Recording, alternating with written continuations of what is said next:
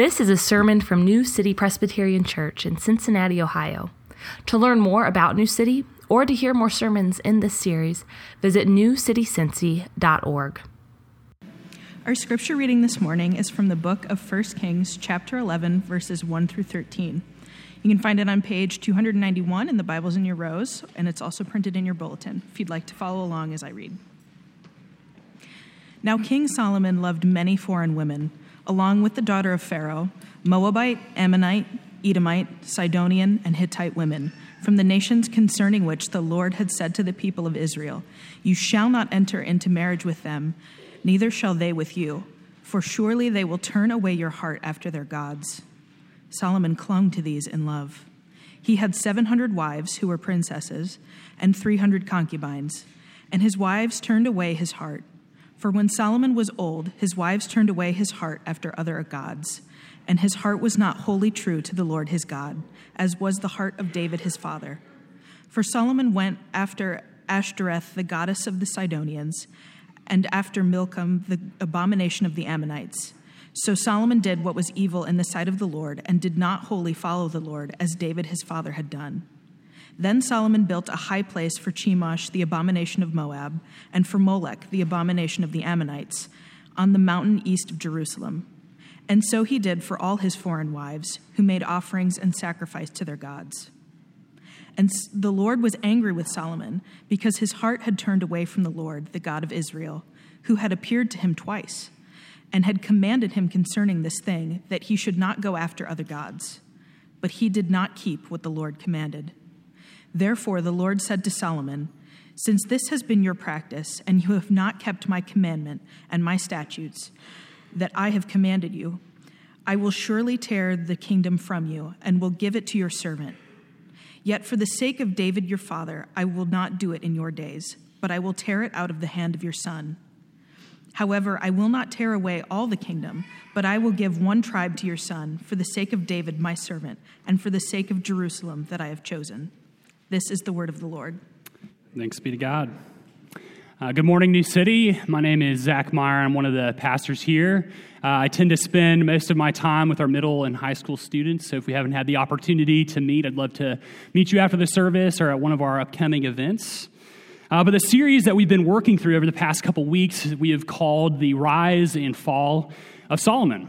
And for the most part, we've been looking at that first half, right? The rise of Solomon. We've seen that he has ultimately removed any kind of rivals to his throne. In fact, David, his father, really helped him out with that and set him up.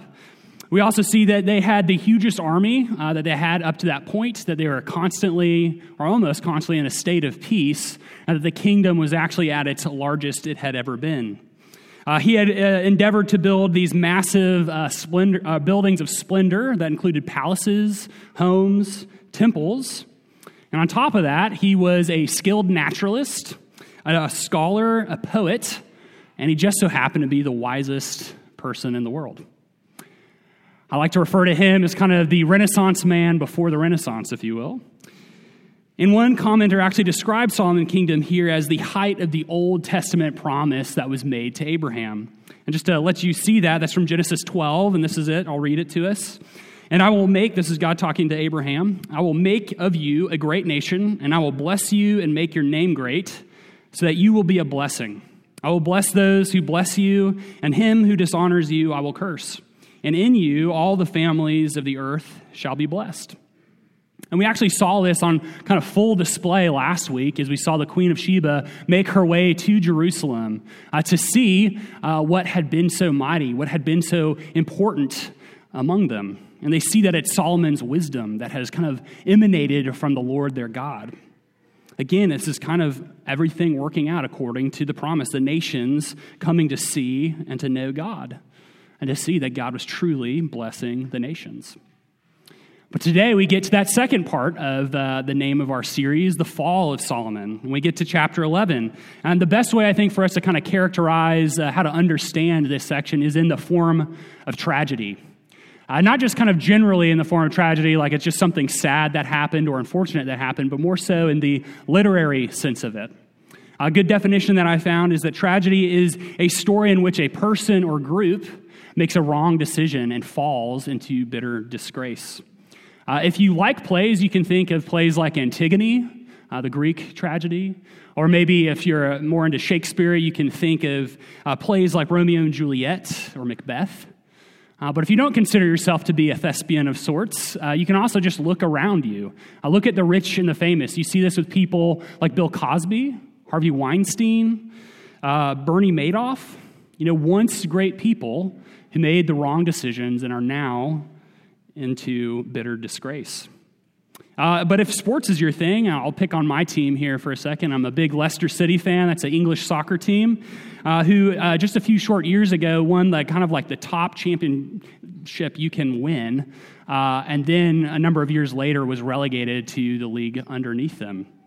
It's wrong decisions that are leading to disaster. And that particular tragedy I'm still feeling.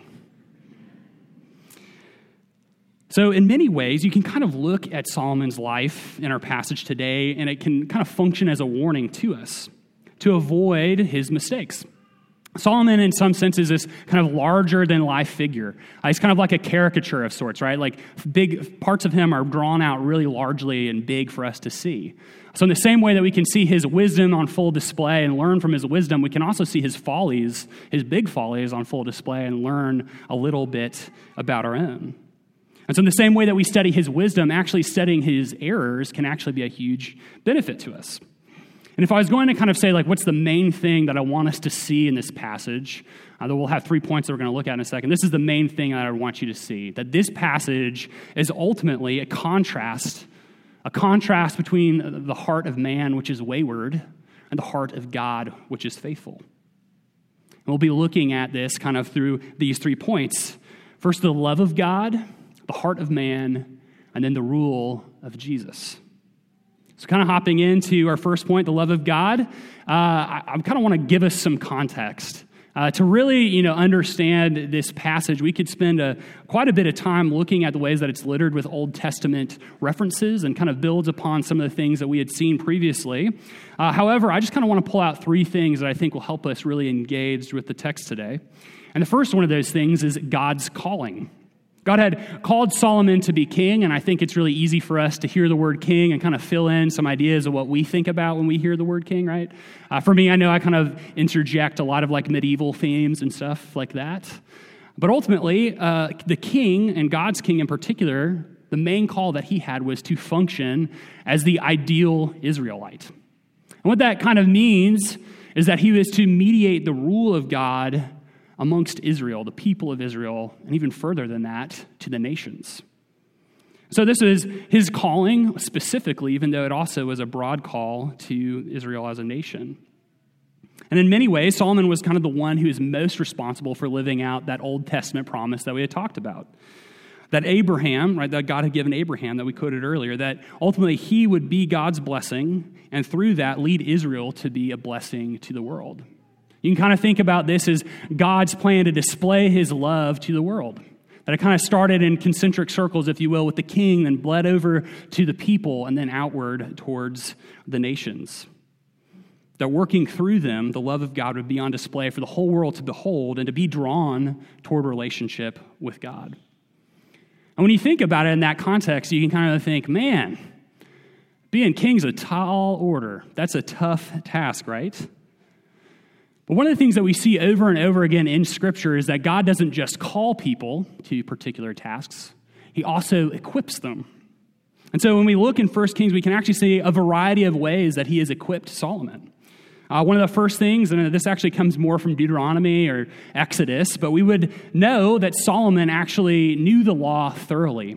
That as a king of Israel, they would have to actually write word for word the entirety of the first 5 books of the Old Testament. They would not only have to write it, but they'd actually have to carry it around with them, to study it daily, to be bathed in it, to know it backwards and forward. And so we know that he would be prepared enough to know what was prohibited, that he shouldn't return back to Egypt, that he shouldn't have many wives, that he shouldn't develop an excess of wealth, that he shouldn't have amassed a number of horses, because all those things are a way that he could put his trust in something else other than Yahweh. We also see that he has direction and encouragement from his predecessor, who is his father, who basically told him, this is the way you should live in relationship with the Lord. This is the way to go. Don't fall off to the left or to the right. And beyond that, he's gifted with wisdom beyond anyone before him or since then. And this one feels like the cherry on top to me, that he actually, at least as far as we know, got 2 meetings with God, right? That's pretty amazing. And so we see that God's relationship with Solomon isn't just a mere feeling of love that kind of calls him, but it's actually an active love that equips him, that provides for him, that establishes him. And in light of that love, that active love, it might shock us, and this is the third thing I kind of want to draw out, that when we read in verse 9 of God's anger towards Solomon, how can anger be a part of God's plan for the nations? Right? If God is love, how do we see anger coming from the heart of God here? And I think what we fail to understand often is that anger can kind of act as an underliner or highlighter, if you will, to the very presence of love. And that's what this anger does here in verse 9, is highlighting and putting in bold God's love for his king, for his people, and for the nations. A great kind of quote that I found from C.S. Lewis is this, that anger is the fluid that love bleeds when it gets cut. In other words, when you really love something and it's getting harmed, it's right to be angry. It's right to move in towards it. It's right to come in and defend it. And that's what we see God doing. When God sees how sin tears us apart, he doesn't sit off distantly, but he moves in to act and to rescue. He confronts, and in that confrontation, he is ultimately revealing the depths of his love.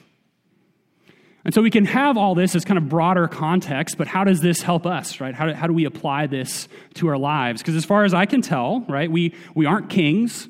We don't live in the Old Testament. And I don't think we're building any temples to Molech. So how does this kind of come into our lives? And I think even though all those things are true, that we can really apply this to our lives.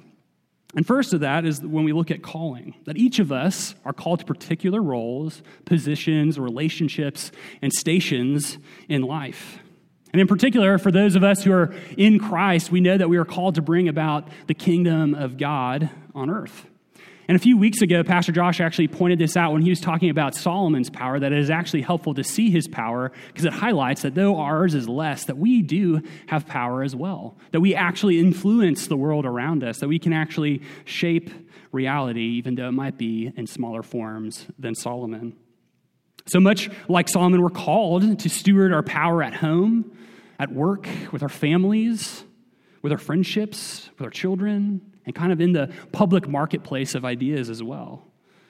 And you might even hear that, and kind of similarly when we're talking about Solomon's calling, kind of go, ooh, that's a tall task. How do we do something like that? And similarly for us, I think the good news is we're not only called, we're also provided for. We're equipped. And these are just 4 things that I kind of want to pull out for us to see how we're equipped in our callings. The first of that is that we are given the Spirit of God. If we kind of flash forward into the New Testament, we actually see Jesus say that the Father would send the Helper, the Holy Spirit, who would come in his name and who would teach us all things concerning Jesus and to bring to remembrance all that he had taught. And in addition to that, we also have the Word of God, which is living and active, which is sharper than any two-edged sword that pierces the divisions of soul and spirit, joints and marrow, discerning the thoughts and intentions of the heart. And on top of that, we're also given kind of what I'm going to call the tools for mission, the gifts of God. That though God be one, he has a variety of gifts that he gives to his people for working out the kingdom all around them. And then finally, we also have a context to discover those gifts, to refine them, to be encouraged in them, to stir one another up to love and good deeds. And that's within the people of God. I think this is one that we often miss, right? We aren't just saved into isolated relationship with God, we're actually saved into a people. That's one of the reasons why the local church is so powerful and important for us and good for our hearts. So in our callings, we actually see that we are not without provision, much like Solomon was not without provision. But what about God's anger? And while it's true that those of us who are in Christ, there is no more wrath of God placed upon us, that has been buried with Jesus and is no more. But it doesn't mean that God doesn't get angry with us. And though the anger of God is definitely unpopular today, I think it's something that I don't think it's something that we'd want to live without. And here's why. Because the anger of God actually reveals that we have a God who cares deeply about us. That he cares about injustice and the brokenness in the world enough that he's going to intervene when we make something else the center of our lives, when the spheres of our influence drift away from him and to ourselves. That we have a God who's willing to intercede. And you'll actually begin to notice that if you have a God who never confronts you, you might not have a God at all, but you might just be worshiping yourself and using other means to make you comfortable and feel like you're in control. That's something we're all guilty of. And so we must remember in this context, when we see that anger, that the Lord disciplines the one he loves and he chastises every son whom he receives. So far from pushing us away, this anger should actually reveal to us the depth of love and help us respond to him as our Heavenly Father. But our hearts have a hard time navigating this. It can be really difficult. And that brings us to our second point, the heart of man. Right, the heart of man can be tricky, and I kind of have this one thing I want to show us real quick that a friend sent me the other day, and I think it's a funny way to kind of represent Solomon, right? Depending on what kind of book you look at him in, you see like he's a totally different character. And this is actor Willem Dafoe in 3 different movies with 3 different feels. And so kind of when you're reading Solomon in different books, you're kind of like, this guy feels like he's kind of all over the place, right? And even you could see that in 1 Kings. But I think instead of kind of this being a contradiction of sorts, I think it's actually an honest look at the complexity of our hearts. That in one season you can actually be led in one way, and in another season be led in another.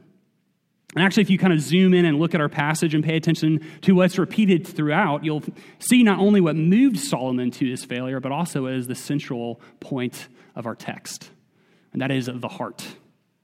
6 times throughout our passage, we see that our attention should be oriented towards the turning of Solomon's heart. And kind of to understand what the heart is in a biblical usage, you can think about it as the willing, the loving, the thinking center of a person. Another definition, this is one that Paul Tripp uses, is that the heart is also the control center of our lives.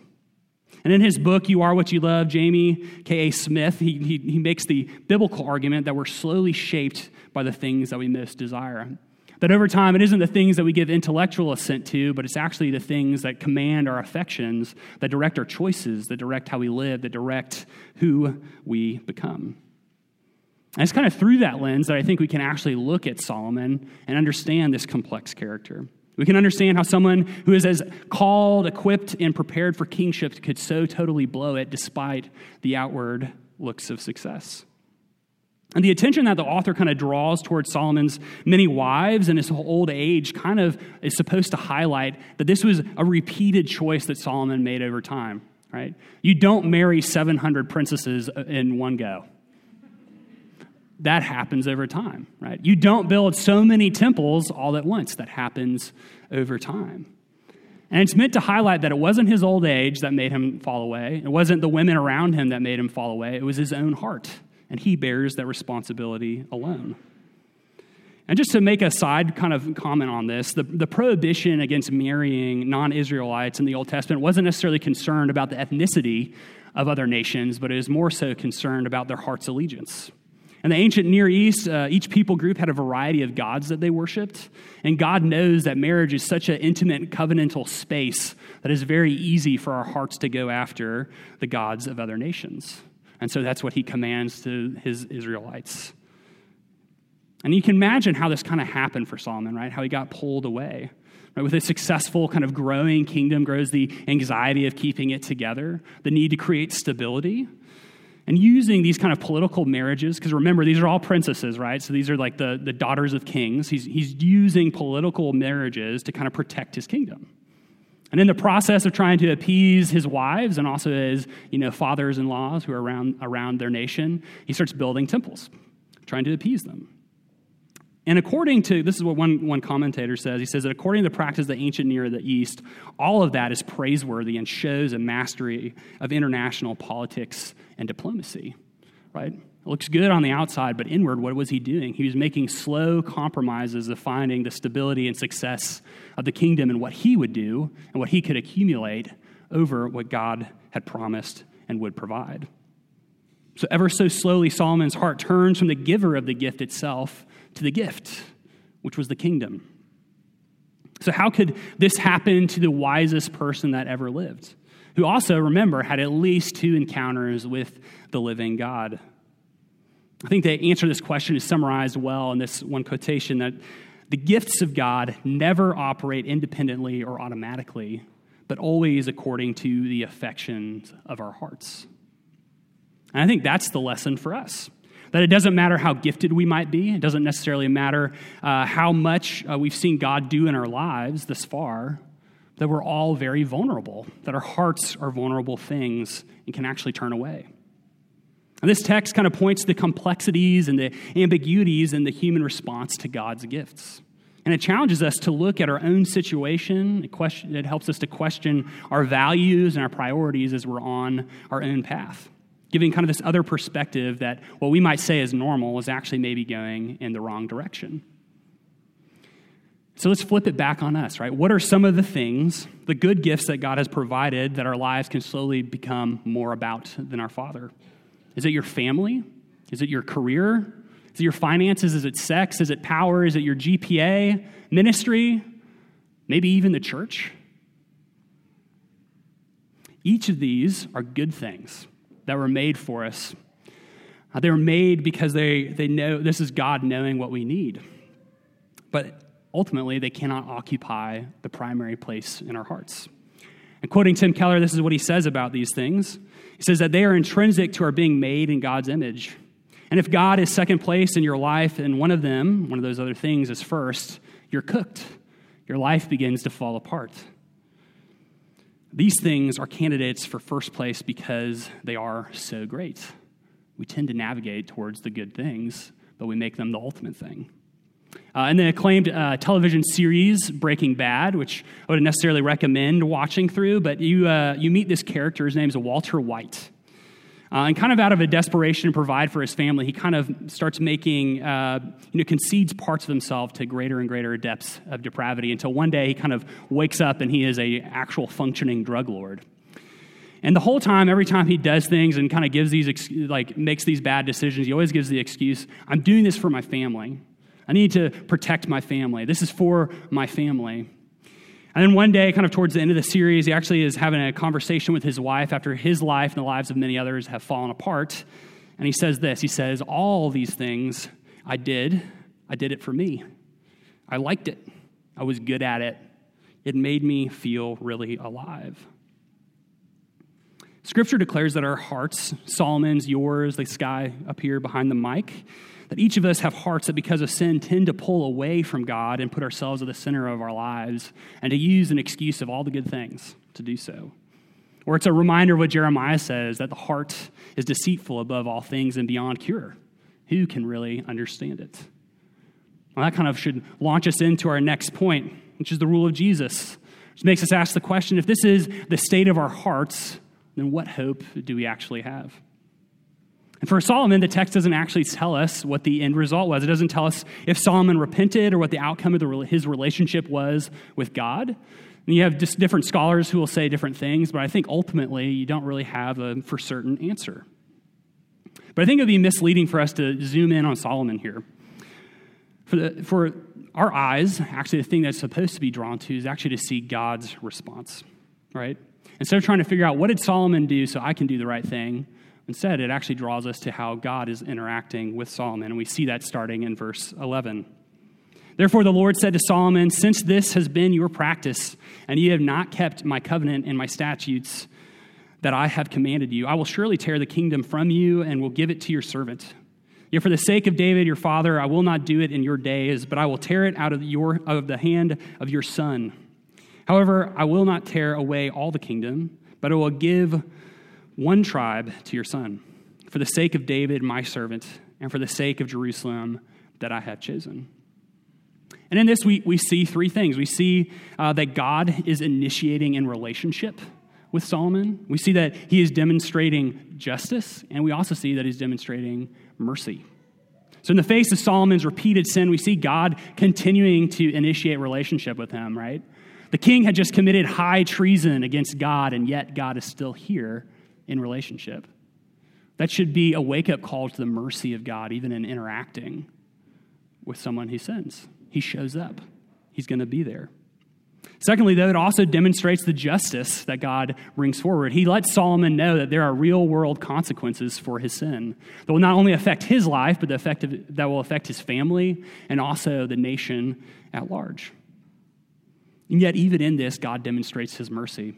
If you pay attention to this, he continues to say that he will sustain the promise that he actually made to Abraham and to David, that through Israel, the blessing of God would continue to go to the nations and that the son of David would be on the throne. Now, a pastor in our denomination, Walter Henniger, actually kind of compares God here to a parent who tells his kid that they won't get dessert unless they eat their peas. And it's kind of a straightforward, clear communication about the rules and the consequences. And it's not like he's saying, if you don't eat your peas, I'm canceling Christmas, right? It's within the realm of a response to him not following the rules. But here, God, and he says this, he says that God is kind of like a parent who sends his kid to bed without dessert, but still climbs in bed to read him a bedtime story. You see the justice and mercy of God come together here. And all of these, right? All of these, God's initiative, his justice, his mercy are all meant to cast our eyes forward to the King who would come, whose heart that would not be faithless, but faithful. To the one who would know actually how to wield wisdom because his heart would remain true. To the true King who could actually mediate the rule of God to the nations and to bring us to God. That we actually see that Jesus Christ is the greater Solomon of our salvation, whose heart never turned away from God, but actually kept on loving him until the very end, and who likewise will keep on loving us until we get to glory. And that is good news, friends. But it's also good news because we don't have to wait until glory to actually get the benefits of our salvation. I think in the same way that habit kind of turned Solomon's heart slowly towards sin and away from God, that habit can actually help us turn our hearts towards God. A couple weeks ago, I was actually up in the balcony waiting for communion to start, and I was just mulling over a question that I had in my head, which is this, is like, how do people change, right? And that's a big question. We all kind of deal with that sometimes. Like, how do I change? What's that process look like?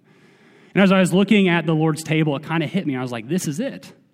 It's through the habit, it's through the ritual of coming over and over again to be reminded of God's love for us, right?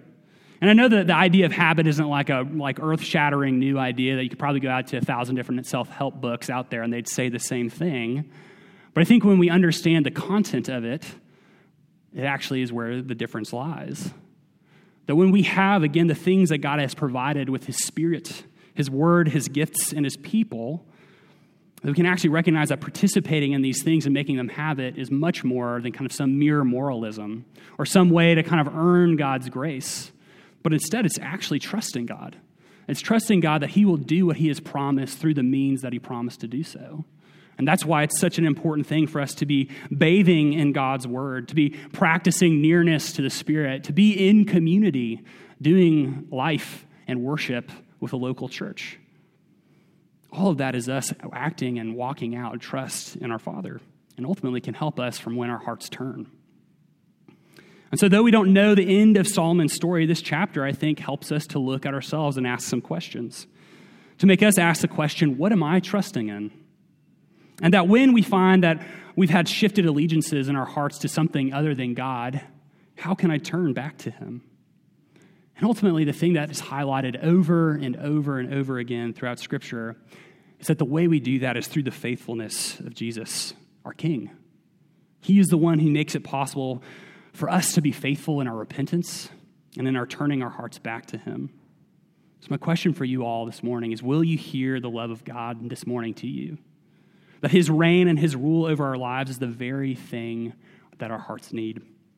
Can this help you to kind of doubt the false things that you tend to put your hope in and help you turn towards him? Because it's the only complete, unbridled love of God that can actually dislodge the things that we love outside of him. And this morning, I hope you see God's initiative, his justice, and his mercy towards you in Jesus.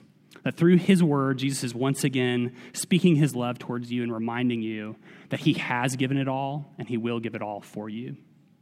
Let's pray. Heavenly Father, we thank you for your initiating, providing, and confronting love. We ask that you would use your Spirit, your word, your gifts, and your people to do in us what we cannot. That through them, your saving grace would help our hearts to believe you even more and more. Help us to see Jesus as exactly what we need. Help us to obey out of the joy of participating in your good kingdom work. And we ask this in the name of the Father, the Son, and the Holy Spirit. Amen. You've been listening to a sermon from New City, a church in Cincinnati, Ohio. Visit our website at newcitycincy.org for more sermons and resources. That's newcitycincy.org. Thanks for joining us today, and God bless you.